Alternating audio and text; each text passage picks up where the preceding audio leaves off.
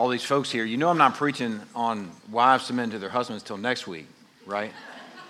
I'm not sure if everybody got the word. The word that's not coming until next week. Had a little change of plans this week. It's pretty cool seeing all these folks here this morning.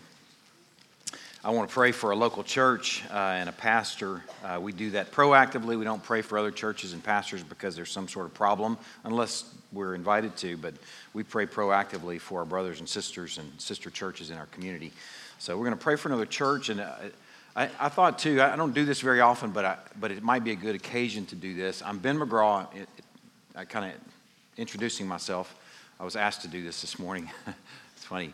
I never do it, but I'm Ben McGraw. I'm one of the pastors at Cross Point, and the guy that's usually doing the talking, not always, but usually doing the talking on Sunday morning.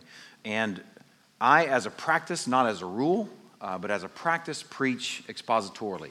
What that means is I'm preaching through books of the Bible. I move verse by verse or chapter by paragraph, chapter by chapter through a book of the Bible. So that's what I'm doing this morning. So you might feel like, hey man, I showed up on a morning where he's preaching about marriage and I was totally set up. You can know that you totally weren't because you just happened to be coming on a Sunday where it's the next thing we're dealing with. It's the next passage we're dealing with. So you can think, or you can trust, I think, and hope that was God's providence and God's timing that you landed here on this morning on this particular message, that it was a divine appointment. Let's call it that, a divine appointment. Okay, let's pray for another church. We're going to pray for Ed Butler and FBC Quinlan, and we're going to pray about how we spend these next few minutes. Lord, we are thankful that we have the chance to lift up another church in our community. FBC Quinlan, Lord, we want to lift up Ed Butler and his family. First of all, I want to pray for his marriage, Lord. I pray that it is rich and blessed. I pray that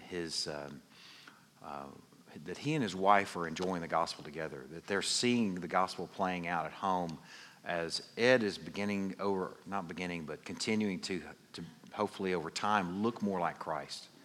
I pray the same for his wife, Lord, that over time that she is looking like the church that is enjoying her groom in the person and work of Christ as she loves and follows her husband, Lord. I pray that that's playing out at home so that it's fueling his pulpit ministry and fueling his shepherding and his counseling and all that goes on, that he has a part to play in FBC Quinlan, Lord. I pray that will then have an overflowing effect on the life of the church, where the life of the church together gets to see what the gospel looks like as they see Ed and his family do life together. That's a big prayer, Lord, and one that I pray for this marriage and this church, and I pray for the other pastors in our community and their marriages, Lord, that they will be rich and overflowing and putting the gospel on display. We pray for FBC Quinlan, Lord, that they will have these great problems of space issues and parking issues, and that they'll have to try and find creative ways to fit more people in a worship center, and just wonderful problems, Lord. We pray that will be a result of the exposition of the word week by week. Guard them from schemes, guard them from the temptation to tickle ears. Lord, set them free with just the notion that just exposing your word and aiming to walk in it together will be enough.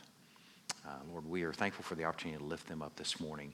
Lord, I pray what I've prayed for them, I pray for us this morning, that we can set your truth free and that it will do a wonderful work this morning as the Holy Spirit works on our hearts and our minds and our worship and equips us to walk with you better.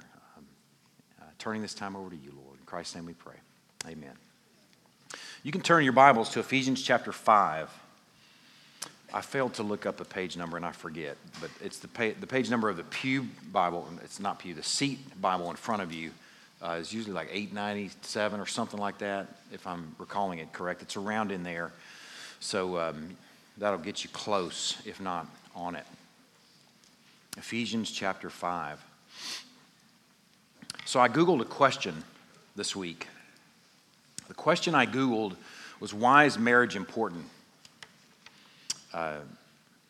First in the search results, I just really looked at mainly the top 10 results. The first in the search results was a website called All Pro Dads. All Pro Dads is a Christian website that looked like it had some good counsel regarding marriage as to why it's important, biblical sort of counsel. The second on the list was a website called Family Life, also a Christian website that had some good information about why marriage matters in regards to faith and how it's connected to faith, also a Christian source.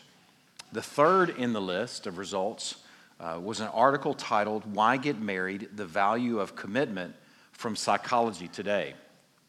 This was the first non-Christian, the first secular response from a source that is pointing toward the notion that marriage is good for your mental health. Okay, that was the gist of the article. The next was from a site called Quora. It's interesting, Quora is not a word, it's a made-up word. It comes from quorum, that gives the notion that what's going to be gleaned from this site comes from a consensus of idea. So that's kind of scary to think about, that it's consensus now defines things. But at least on this site, this guy answered. He wrote a paper on Quora. He's a Shakespearean director. And he said it's important. He said for him, he's an atheist, but he said that marriage is important for him because it's nostalgic and because he likes promises. He thinks making promises are cool. And in fact, he said he seldom breaks promises. I thought, wow, he's kind of proud too. But I don't know. I don't know the guy. I wondered, though, if he said that with a flourish. That I breaketh promises I do not, since he's a Shakespeare guy. Well, the fifth source was from a site called WebMD. WebMD is one of the places you'll be led to if you're feeling kind of bad and you Google your symptoms and you see WebMD and 1,000 other places that really are going to tell you that as you research it that you're really about to die, like you're terminal. You know, this WebMD was one of the sources that actually is a legitimate source and one that is worth reading. WebMD had an article in response to this question, why is marriage important, that really sort of revealed made the point that marriage is good for your health in regards to your blood pressure, cardiac health, your immune system even will be stronger if you're married, your mental health, that all of these things are good things, and marriage can help with all of those things. So that was an interesting source. It wasn't until the 10th response that I found a response. It may have been the way I asked the question, but it wasn't until the 10th result that I found a result that was against marriage.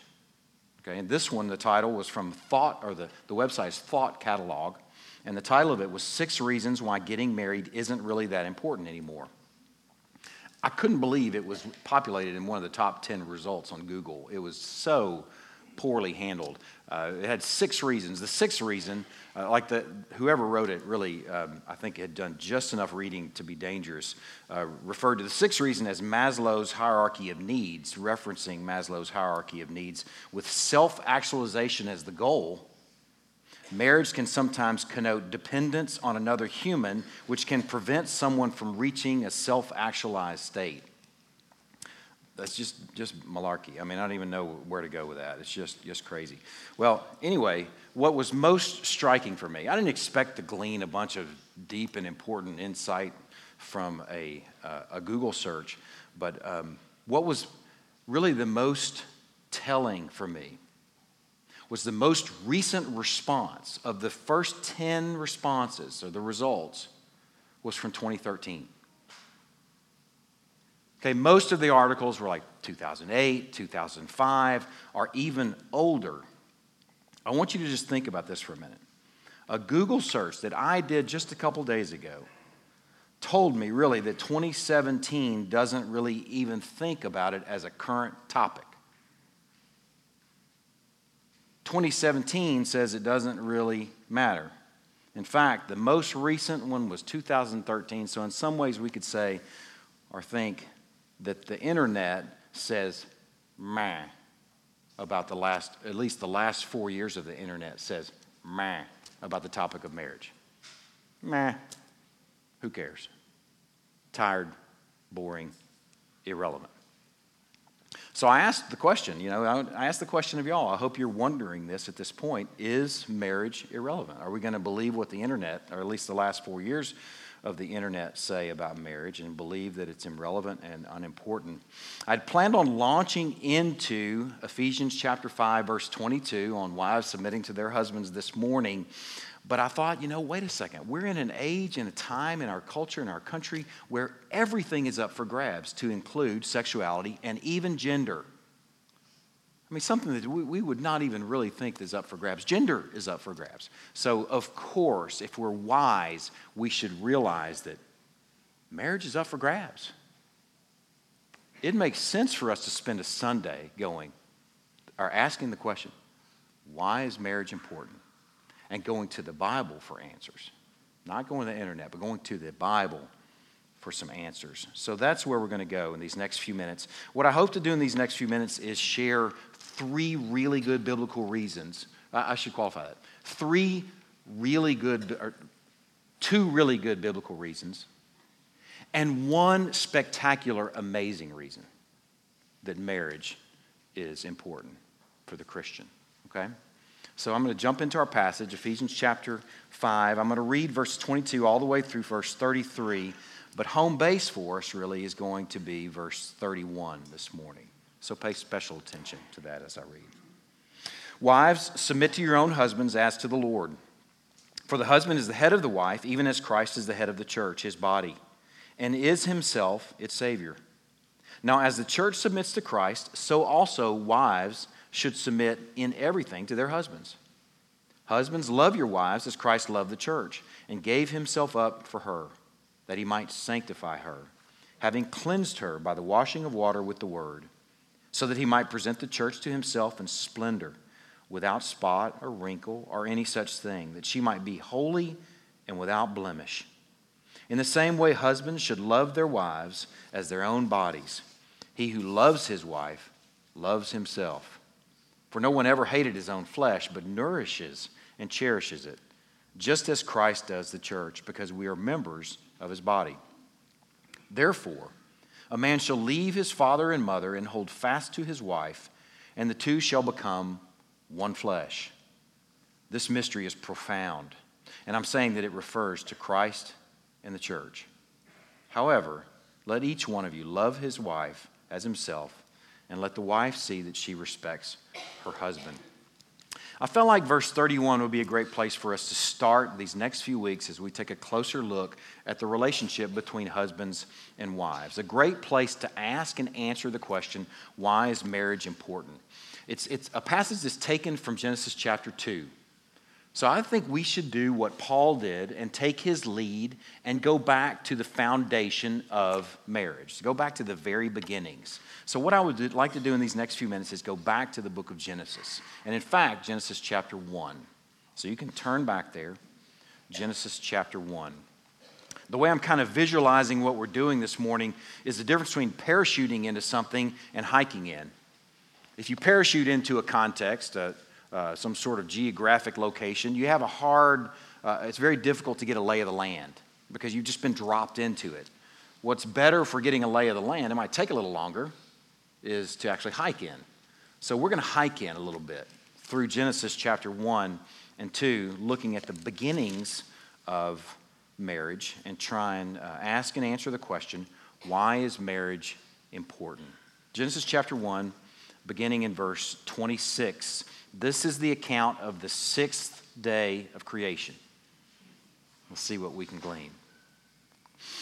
Then God said, let us make man in our image, after our likeness, and let them have dominion over the fish of the sea, and over the birds of the heavens, and over the livestock, and over all the earth, and over every creeping thing that creeps on the earth. So God created man in his own image. In the image of God, he created him, male and female, he created them. And God blessed them, and God said to them, be fruitful and multiply, and fill the earth and subdue it, and have dominion over the fish of the sea, and over the birds of the heavens, and over every living thing that moves on the earth. And God said, behold, I have given you every plant yielding seed that is on the face of the earth, and every tree with seed in its fruit.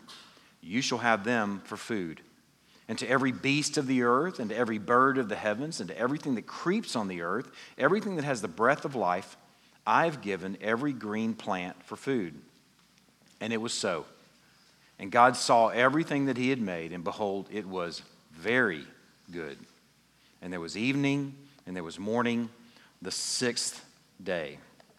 Okay, in this passage, I think we can glean maybe the first answer to the question of why marriage is important. Let's look at just a couple things that come out of it. First of all, man and woman are created in God's image.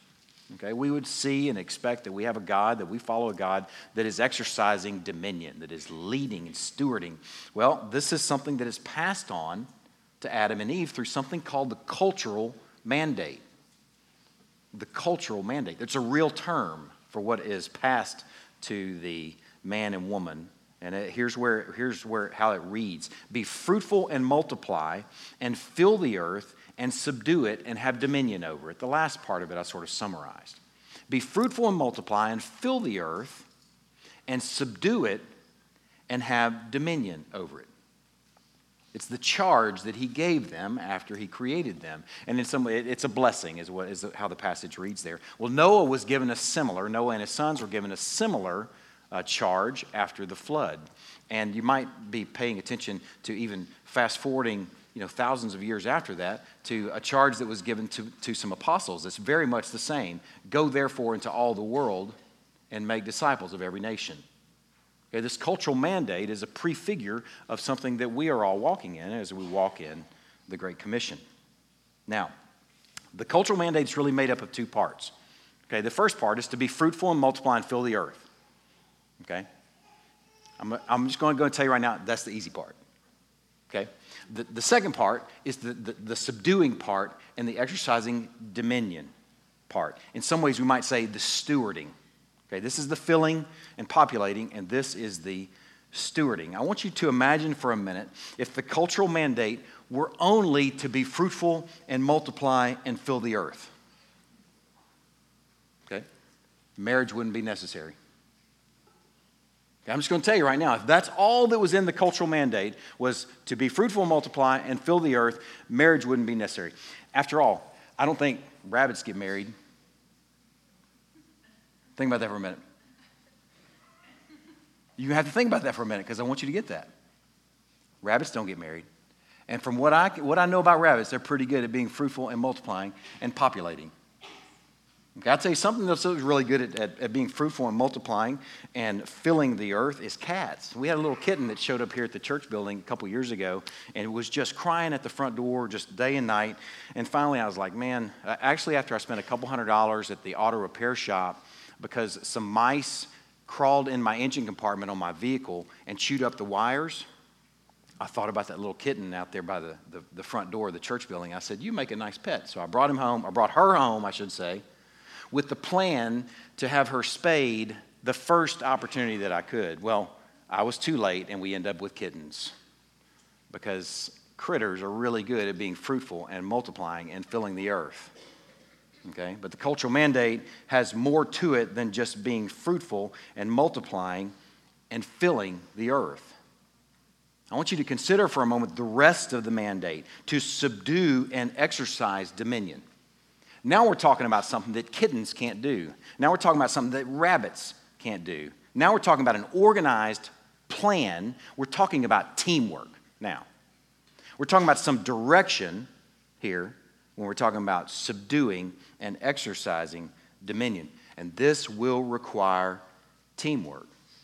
And I would offer to you that the best form of that teamwork is marriage. See, God turned to man and woman, newly made man and woman, with a charge to multiply and steward his creation. And marriage is a beautiful answer to that charge. See, a man and a woman in the covenant of marriage can say, okay, together, let's multiply and let's steward this thing. Let's subdue this thing called life together. Let's do some things together that would be really hard to do if we didn't have some sort of plan and some sort of direction. Let's go build a business together. Let's do that. How about let's subdue this thing called life by getting married and building a business together. Let's build a home together. I'm thinking about Eric and Hannah Richardson. Just built a beautiful home out on Old Mill. I ride my bike by it all the time. Let's get married and go build a house. Let's subdue this thing called life by building some structure and then moving in. And let's paint it a color that we want it to look. Let's fill it with dishes that we go buy at Dillard's that match. That's subduing and exercising dominion. Then let's get some ingredients that are all just sort of a strange collection of ingredients, and let's mix them together with a plan and then cook something really good, and then let's subdue that bad boy. Let's eat a good meal together in the covenant of marriage. Let's exercise dominion over that yard and till up a big section of that yard and plant a garden and exercise some dominion out there in that yard, right? Clint, that's right. Let's get a pet. Let's get a dog and let's name it, exercising some dominion, and then let's teach that bad boy to sit. Let's do that within the covenant of marriage. Think about all those things that take place when people get married. Fittingly, those things take place because those are appropriate things to do together in the covenant of marriage. Let's fill a photo album with memories. Let's subdue this thing called life together. Let's exercise dominion in this thing. Now, I want you to imagine what life would be like if there was no sense of permanence and no sense of commitment and no sense of stability, where man and woman would just procreate like animals, and then man would move on to the next woman and just procreate. Do you reckon that bunch would be very good at subduing that thing called life? Well, if you look at the stats, you would realize that no, they're not very good at that. Neighborhoods and communities where marriage is not important, what you'll find is poverty and crime. You won't find people that are good at subduing life and exercising dominion over anything. Man, it's interesting. Just a 2-second search, you can find these crazy stats. This took me about 30 seconds. So the first thing that popped up, a poverty rate for single parents with children in 2009 was 37.1%. For married couples with children, it was 6.8%. Okay, here's how that stat works out. Being raised in a married family, a child's probability of living in poverty was reduced by 82% in a married home over an unmarried, broken home. Man, it looks to me like marriage is a great way to tackle that cultural mandate, and especially that second part, subduing and exercising dominion. The first reason marriage is important, it's a wise way to fulfill, it may be frankly the only way to properly fulfill the cultural mandate to be fruitful, multiply, and subdue and exercise dominion on this thing called life. Okay, let's look at our second reason, chapter 2 of Genesis. This is going to lead us to our passage where we started this morning over in Ephesians eventually. We're going to actually read it at the tail end of this passage. We're going to begin in Genesis chapter 2, looking at verse 5. When no bush of the field was yet in the land, and no small plant of the field had yet sprung up, for the Lord God had not caused it to rain on the land, and there was no man to work the ground, and a mist was going up from the land and was watering the whole face of the ground, then the Lord God formed the man of dust from the ground and breathed into his nostrils the breath of life. And the man became a living creature. And the Lord God planted a garden in Eden in the east, and there he put the man whom he had formed. I have no reason to read this any other way than literally. Some folks in here may have different views on how this story, the creation account, unfolds. I treat it every time I preach and every time I read it, every time I talk about it in a Bible study as a very literal event. I believe there's a very literal, real man named Adam that was placed in a very literal, real garden named Eden. Okay, so let's keep our eye on Adam and see what happens. Let's look down at verse 15. The Lord God took the man, Adam, and put him in the Garden of Eden to work it and to keep it. And the Lord God commanded the man, saying, You may surely eat of every tree of the garden, but of the tree of the knowledge of good and evil you shall not eat. For in the day that you eat of it, you shall surely die. I believe there's a very real man named Adam placed in a very real garden named Eden with instructions to work it and to keep it. You could say to tend to it, to exercise stewardship over it, to subdue that joker. Okay? Let's see what happens next in verse 18. Then the Lord God said, It's not good that man should be alone. I will make him a helper fit for him. That's an important word. A helper fit for him. Now out of the ground the Lord God had formed every beast of the field and every bird of the heavens and brought them to the man to see what he would call them. And whatever the man called every living creature, that was its name. The man gave names to all livestock and to the birds of the heavens and to every beast of the field. But for Adam there was not found a helper fit for him.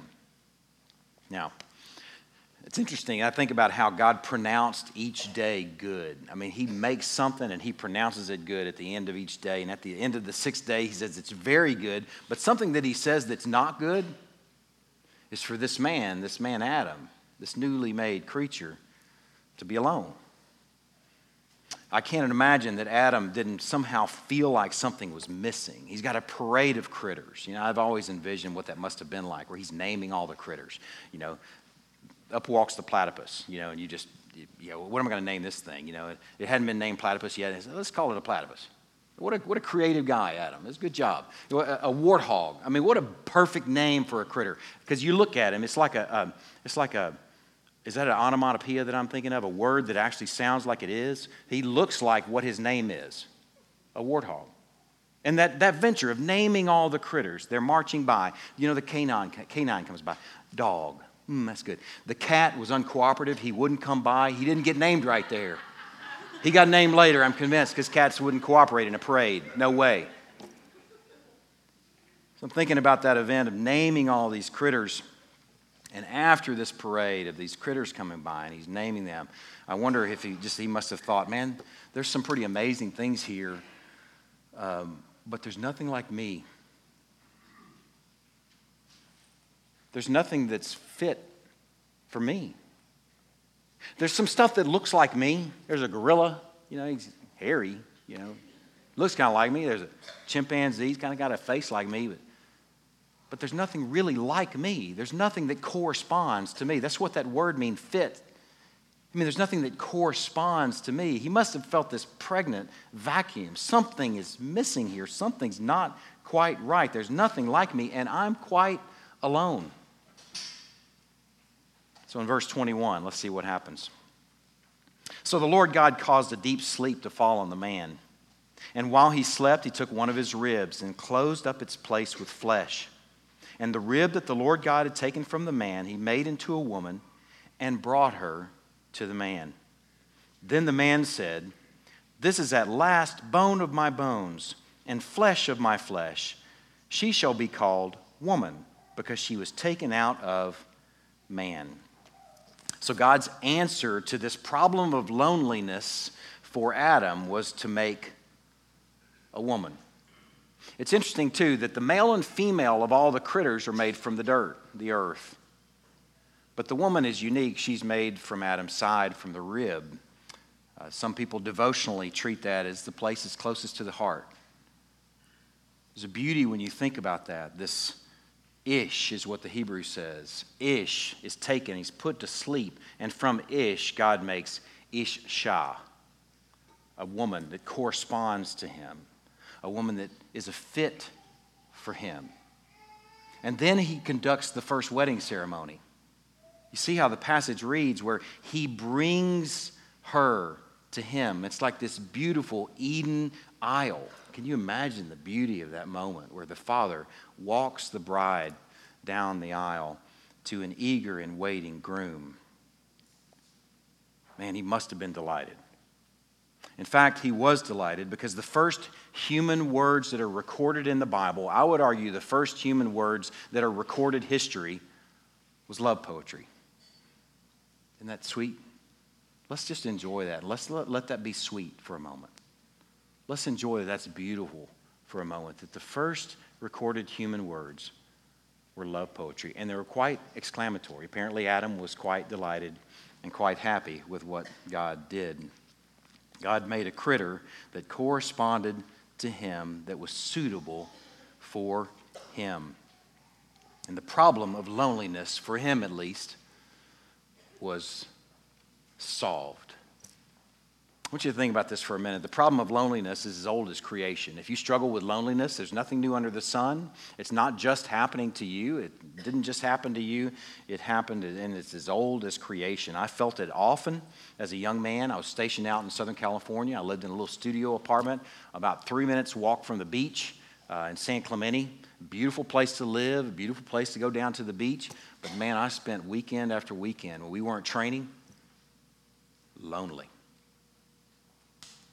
I bet some of y'all can remember time in your life where you felt really, really lonely. The feeling of being completely alone, even maybe while you're surrounded by a bunch of other people. Isn't that interesting? For me, I experienced profound loneliness out there because I didn't have someone who corresponded to me. I didn't have someone who was a fit for me. And God gave me, in 1995, my Ish Shah. And it was very good. And it is very good. And man, it's been a sweet answer to loneliness for this guy. And I think that's a beautiful picture of a second great reason marriage is important. Marriage is an answer to the problem of loneliness. A really good one. All right, let's look at the third. The third reason marriage is important. We're going to continue on in our passage here, but I want you to be ready to go back to Ephesians chapter 5. Therefore, a man shall leave his father and his mother and hold fast to his wife, and they shall become one flesh. And the man and his wife were both naked and were not ashamed. You can go ahead and turn back to Ephesians chapter 5. And while you're turning there, I just want to point something out to you. In Ephesians chapter 5, it's quoted nearly verbatim. Something that's carried over is the word therefore, but the word therefore was in the Genesis passage I just read.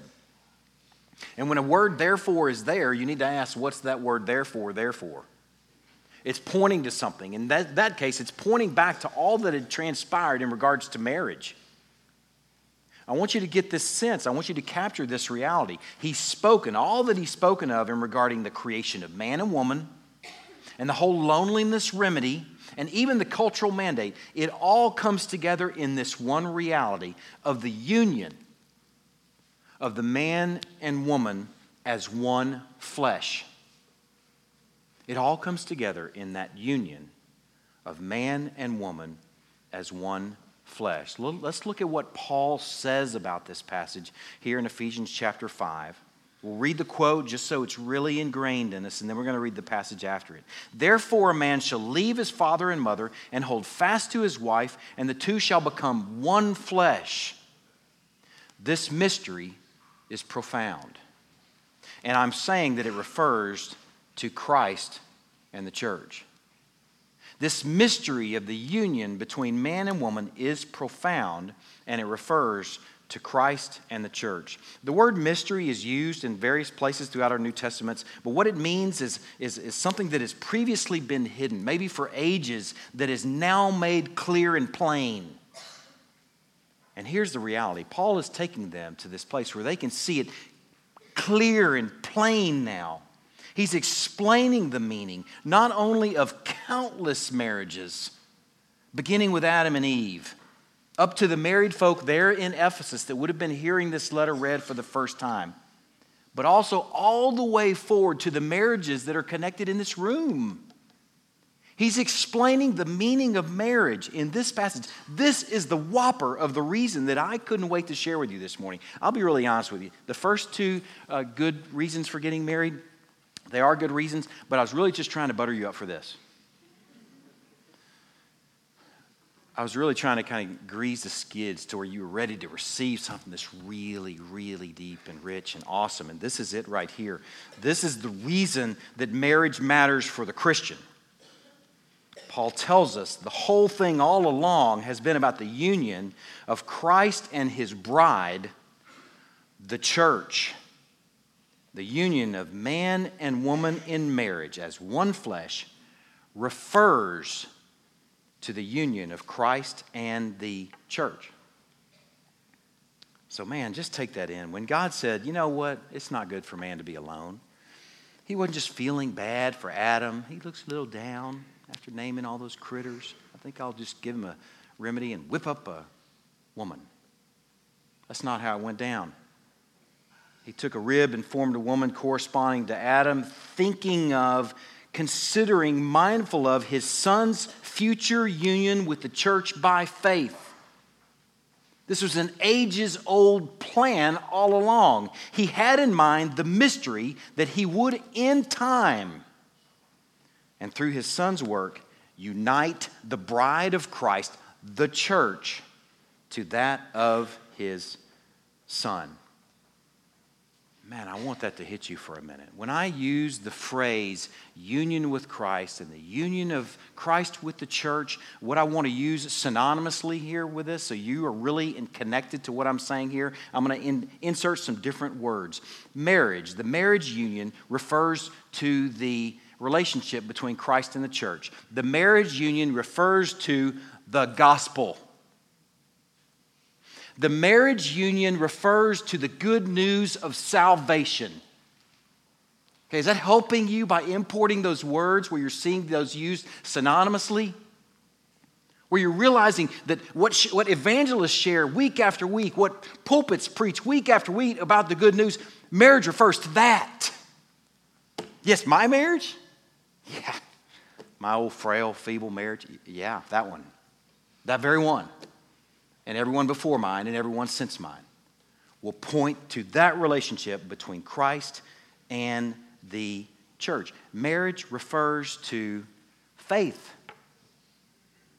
Man, I promised you some good news today. I realize that there are so many different stories that come into a corporate worship service. There are so many stories even within our own regular membership of people that are in different situations, maybe broken homes, maybe divorce, maybe remarried, maybe living together, different things that are going on, okay? I understand that they're all a collection, a melting pot of experiences here in this morning. So I promised you some good news, whatever you brought in here. And I want to show you that there is good news that can be gleaned from this third reason that marriage is important.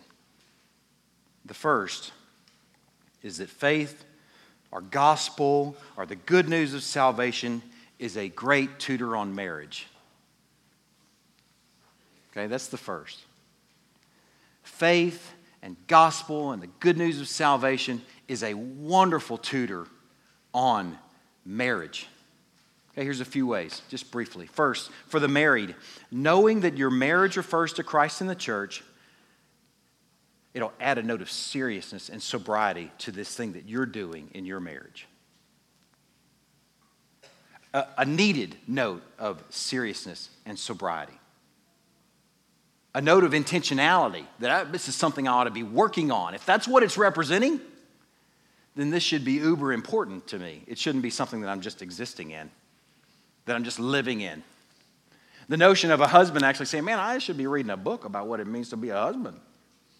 Maybe there's some good books out there for a Christian guy to look at. What does it mean to love my wife as Christ loved the church? There's some great resources. And you're thinking like you ought to be thinking. If a wife is sitting here thinking maybe for the first time this morning, maybe I ought to be thinking about what it means to be a wife and follow my husband and actually respect him and submit to him. Yeah. There's some great resources out there for you. Man, this is informative. It's a great tutor. And I'll tell you this too, when you realize that your marriage is actually referring to Christ in the church, man, it's going to add great fuel, and I would offer maybe the only fuel that a wife will need to submit to a husband that's not always respectable. I don't know what other fuel you got. You're just going to grit your teeth and say, well, I got to submit to this loser. How about if you're actually fueled by worship and thinking, no, I'm going to submit to this guy, consistent or not, because it represents Christ in the church. That adds some meaning to that notion. That gives some fuel in that tank. And maybe for a husband that's thinking, man, I got to love my wife as Christ loved the church, but she's just so unlovable at times. This is great fuel. I'm talking good. This is like high octane. This is like, what's the stuff people put in their cars? Nitrous oxide. Yeah, Jeff I's going to do that to his Land Cruiser. It's like nitrous oxide for your marriage when you go, oh, that's why I can love my wife as Christ loved the church, even when she's unlovable, because Christ loved the church. And my marriage refers to that, man, it becomes fuel for a husband to love his wife sacrificially, regardless of whether or not she's being lovable or not. You realize that's how Christ loves us, right? Let me just remind you, that's how Christ loves us, right? Not depending on how we're doing. So what a great tutor for a husband to love his wife as Christ loved the church. How about for the divorced and single? I promised good news for everybody. That's some good news for the married. How about for the divorced and single? First of all, if marriage is your ultimate, okay, if you unknowingly thought that worship and Christ and union of the church with Christ, the good news of salvation was your ultimate, but then you're divorced and you come to find out your life is ending, it's because marriage was your ultimate instead of the penultimate. Okay, marriage should be the penultimate. It should be the next to most important thing, with the most important thing being the relationship between Christ and the church. So first of all, if your marriage comes unglued and your worship comes unglued, it means your marriage was ultimate and maybe faith was penultimate. Okay, faith is supposed to be the ultimate. So here's an encouragement for you. If you're divorced and you're single and you're like, man, what am I supposed to do with this now? I kind of wish I hadn't come today. Let me encourage you with this thought. Not having the penultimate, okay, if you've lost your marriage, if it's come unglued and you sit here feeling like, man, I've failed this thing that's so important. It's the picture of Christ in the church and I'm a failure. Here's the good news to you. You can lean unobstructed into the ultimate. Now with the penultimate out of the way, you can lean unobstructed into the ultimate relationship of Christ and the church. Paul would say that's preferable. Paul personally preferred that. I prefer being single because a wife is kind of a drag to my ministry. That's a BIV, Ben International Version of whatever he said. She kind of gets in the way of my real ministry of wanting to serve Christ. Man, he also called singleness a gift. Think about that for a minute. So if you're sitting here divorced and single saying, man, what I'm supposed to do is I've fumbled this thing altogether. You have the opportunity to lean unobstructed into the ultimate union of Christ and the church. The earthly reference may not have gone well, but you have the ultimate reference. You have Christ. Your earthly husband may not have been faithful, but guess what? Your heavenly husband will never forsake you or fail you, period, ever. You can lean strong into him. If you have kids and you're feeling like, man, what am I supposed to tell my kids? What am I supposed to do with this? I would argue that you as a divorced parent, you may have the loudest voice on this matter in the life of your children of anyone in our church family. Because our parents are looking at you, or your children, are looking at you going, what are you going to do with this, Mom?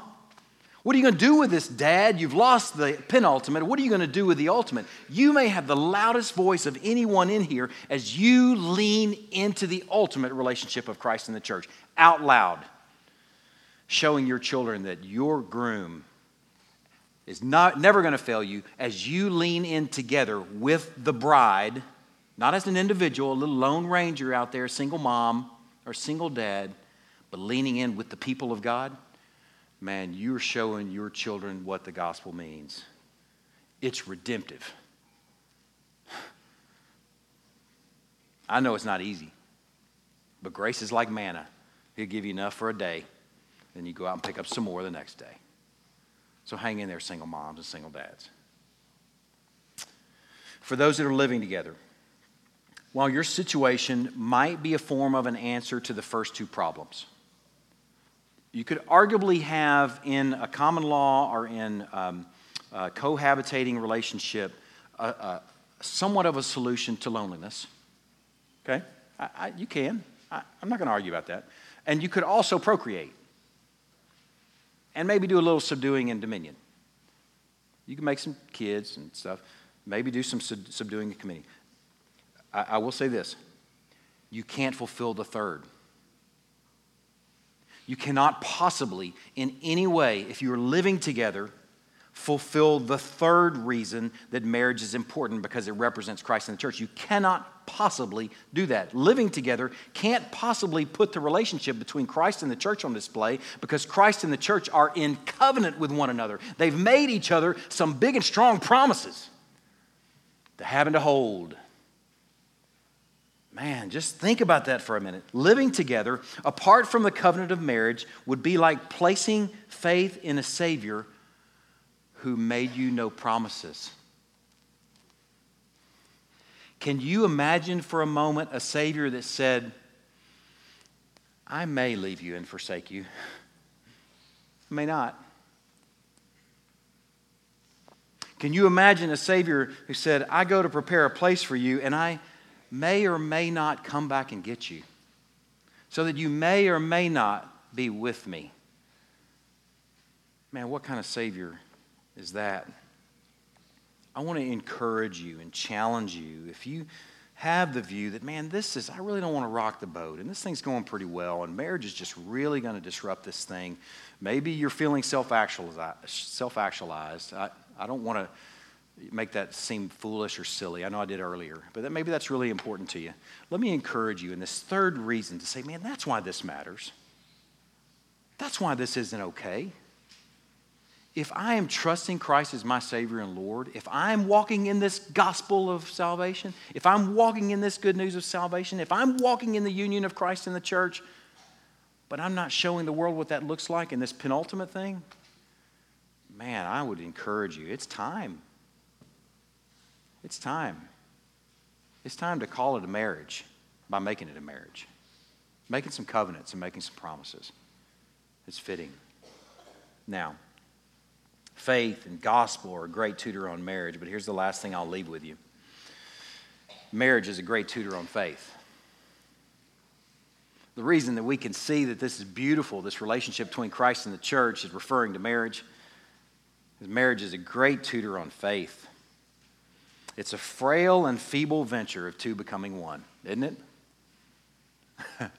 Those of us that are married in here, those of us who have been married in here, you can go, yeah, I'll say, man, that plane does not fly on autopilot. And that flight gets bumpy at times. Goodness gracious. I think if everybody is honest in here, we can admit that it's frail and feeble venture. The wedding can go off without a hitch, with perfect flowers and dresses and tuxes and music and ceremony and cake. You could have an Emily Higgins cake that's just spectacular. You can have a toast from the best man that's just one of those that maybe he's got a dance routine he's set up too that makes YouTube. I mean, this wedding can go off like just this award-winning wedding, but I promise you the hitches are coming. It's not a matter of if, it's a matter of when. The wedding can go off without a hitch, but the marriage won't. And let me tell you something. Marriage is a wonderful tutor of salvation in that you're saved the moment you trust Christ as your Savior and Lord. Like the two are made one the moment they covenant together before the Lord saying, I do. But it takes years to grow into this union. And it takes work. It takes intentionality. It takes this pursuit. It takes this desire. It takes years to learn Christ and what it means to be His. And there are seasons to that pursuit. There are seasons to that journey. And there are hitches in faith as well. And hiccups and bumps and bruises. But I encourage you in this. If you press on, over time, you'll find that you are truly part of one another. Christy and I have been married 22 years, and there are times where I look at Christy, we're talking about something, and I feel like I'm looking at the other half of myself. And I'm not being like sappy. It's not a movie line. Like it's this real thing, a prettier half, but I feel like I'm looking at the other half of me. That's taken time. We said I do 22 years and some change ago, but man, it's taken time to think and move that way to where we see life the same, where we are thinking one another's thoughts. And what's true of marriage is a great tutor of what's true in faith. It takes time to begin to think Christ's thoughts. It takes intentionality, it takes work, it takes walking together, it takes spending time together before you see the world the way Christ sees the world. But I promise you, if you stick with it, you just show up. Just keep showing up. And man, He'll do it. He'll do it. The third reason marriage is important is because it refers to Christ and the church. That's the whopper. Let's pray. God, I am thankful for that truth as something to hold on to. God, I confess and profess in 22 years of marriage, in various challenges, various hiccups, various struggles, Lord, that has been the thing that has sustained our marriage and grown our marriage, is that reality. Lord, I'm so thankful for what you've done what you've done in my marriage with that third and unbelievable truth. And Lord, I pray that the marriages that are in this room, or the potential marriages that are in this room, that they'll be fueled by the reality that marriage refers to Christ and the church. This wonderful mystery that's now made plain and clear. God, I pray that that will be good fuel for all of us. I'm thankful, Lord. In Christ's name we pray. Amen. We're going to distribute our elements, and then I'll share a passage with you from the book of Revelation. If you'd like to turn there, it's in Revelation chapter 19, but you don't have to. You can just listen. Let me just invite you into this, or let me just encourage you with this thought regarding the Lord's Supper. The Lord's Supper is for believers. When I say believers, I mean folks that are in union with Christ by faith. The words that I've used synonymously this morning. If you're not trusting Christ as your Savior and Lord, if you're not in union with Christ by faith, if you're not walking in the good news of salvation, then don't take this supper. You can grab some lunch afterward. You might even be invited to lunch by somebody here. But if you're not a Christian, this is not for you. This is for the people of God. This is for the bride. It's a meal for the bride. If you're part of the bride, as in trusting Christ as your Savior and Lord, I invite you to take and eat and drink. Let's distribute the elements. Revelation chapter 19, verse 6. Then I heard what seemed to be the voice of a great multitude, like the roar of many waters, and like the sound of mighty peals of thunder, crying out, Hallelujah! For the Lord our God, the Almighty, reigns. Let us rejoice and exult and give Him the glory. For the marriage of the Lamb has come, and His bride has made herself ready. It was granted her to clothe herself with fine linen, bright and pure. For the fine linen is the righteous deeds of the saints. And the angel said to me, Write this down. Blessed are those who are invited to the marriage supper of the Lamb. There's a term that I didn't use this morning that I use from time to time, the word prefigure. In some ways, you could connect that to the sermon where marriage leading up into the time of Christ prefigured what would be fulfilled and figured in the person and work of Christ. And then since Christ, I made up a word, I'll put a little circle C behind it, perifigured since then in us, in our marriage. Okay, so that's the second word's made up. Don't quote me on that.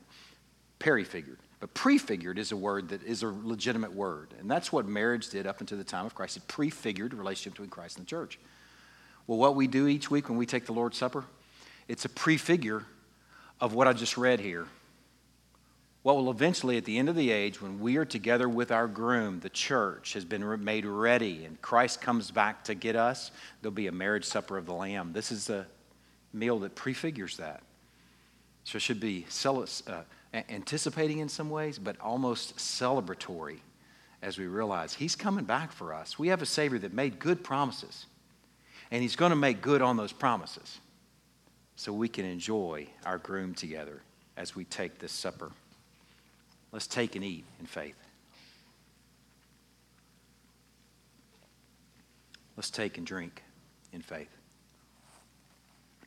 I want to share one thought with you that I'm going to send out in an email.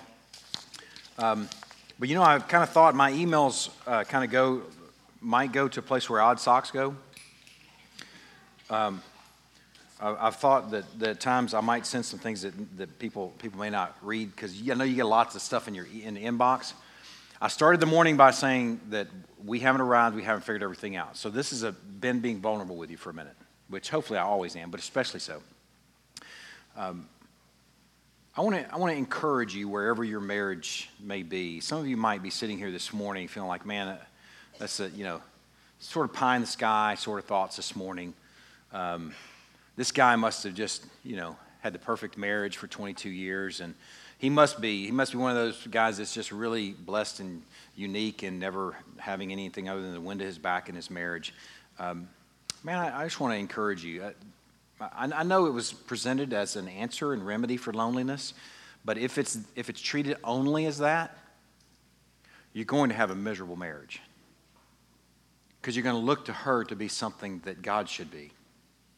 Or you're going to look to him to be something that God should be for you. You're going to expect and make an idol in some ways of your own marriage instead of making God the Lord over it and him being your God. And it's going to make for a pretty miserable existence. And I would say that I did that at times over the course of our marriage. And ironically, even though that is a remedy for loneliness, I experienced some of the greatest loneliness I've ever felt within my marriage to my Isha. Okay?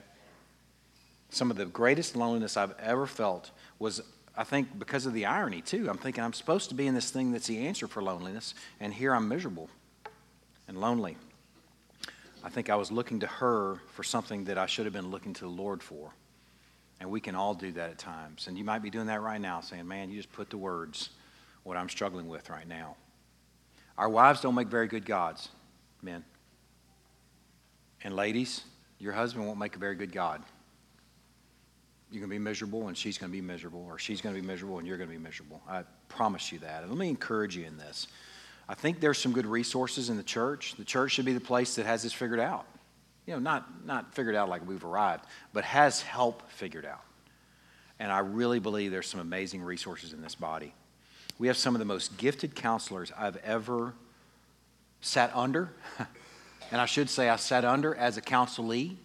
Christy and I have gone to marital counseling, okay, more than once, a number of times, in fact. If you go to marital counseling, it doesn't mean you must be messed up. It probably means that you're a sinner married to a sinner, and you actually want to work on your marriage. It doesn't have to mean you're messed up. It could actually mean that you need someone to peer in and help you see some things that you can't see because you're in the fray. Okay? If you have somebody peer in that's gifted and trained and has some insight into God's design, they can help you sort that stuff out. We needed that in our marriage, and God's used it in ways that I'm telling you are remarkable. Remarkable. There are some remarkably gifted folks in our body. I think our life group shepherds are a resource. I think our pastors are a resource. I want to just mention these names: Morris Bean, Robin Ashmore, Ginevra Ott, and Greg Fields. 4 folks we have in our body that are trained and gifted counselors. You don't have to sit in the mess. You really don't. There's hope and there's help. And I want to encourage you in that. Man, seek it out and see what God will do with it. Y'all stand and let's continue in song.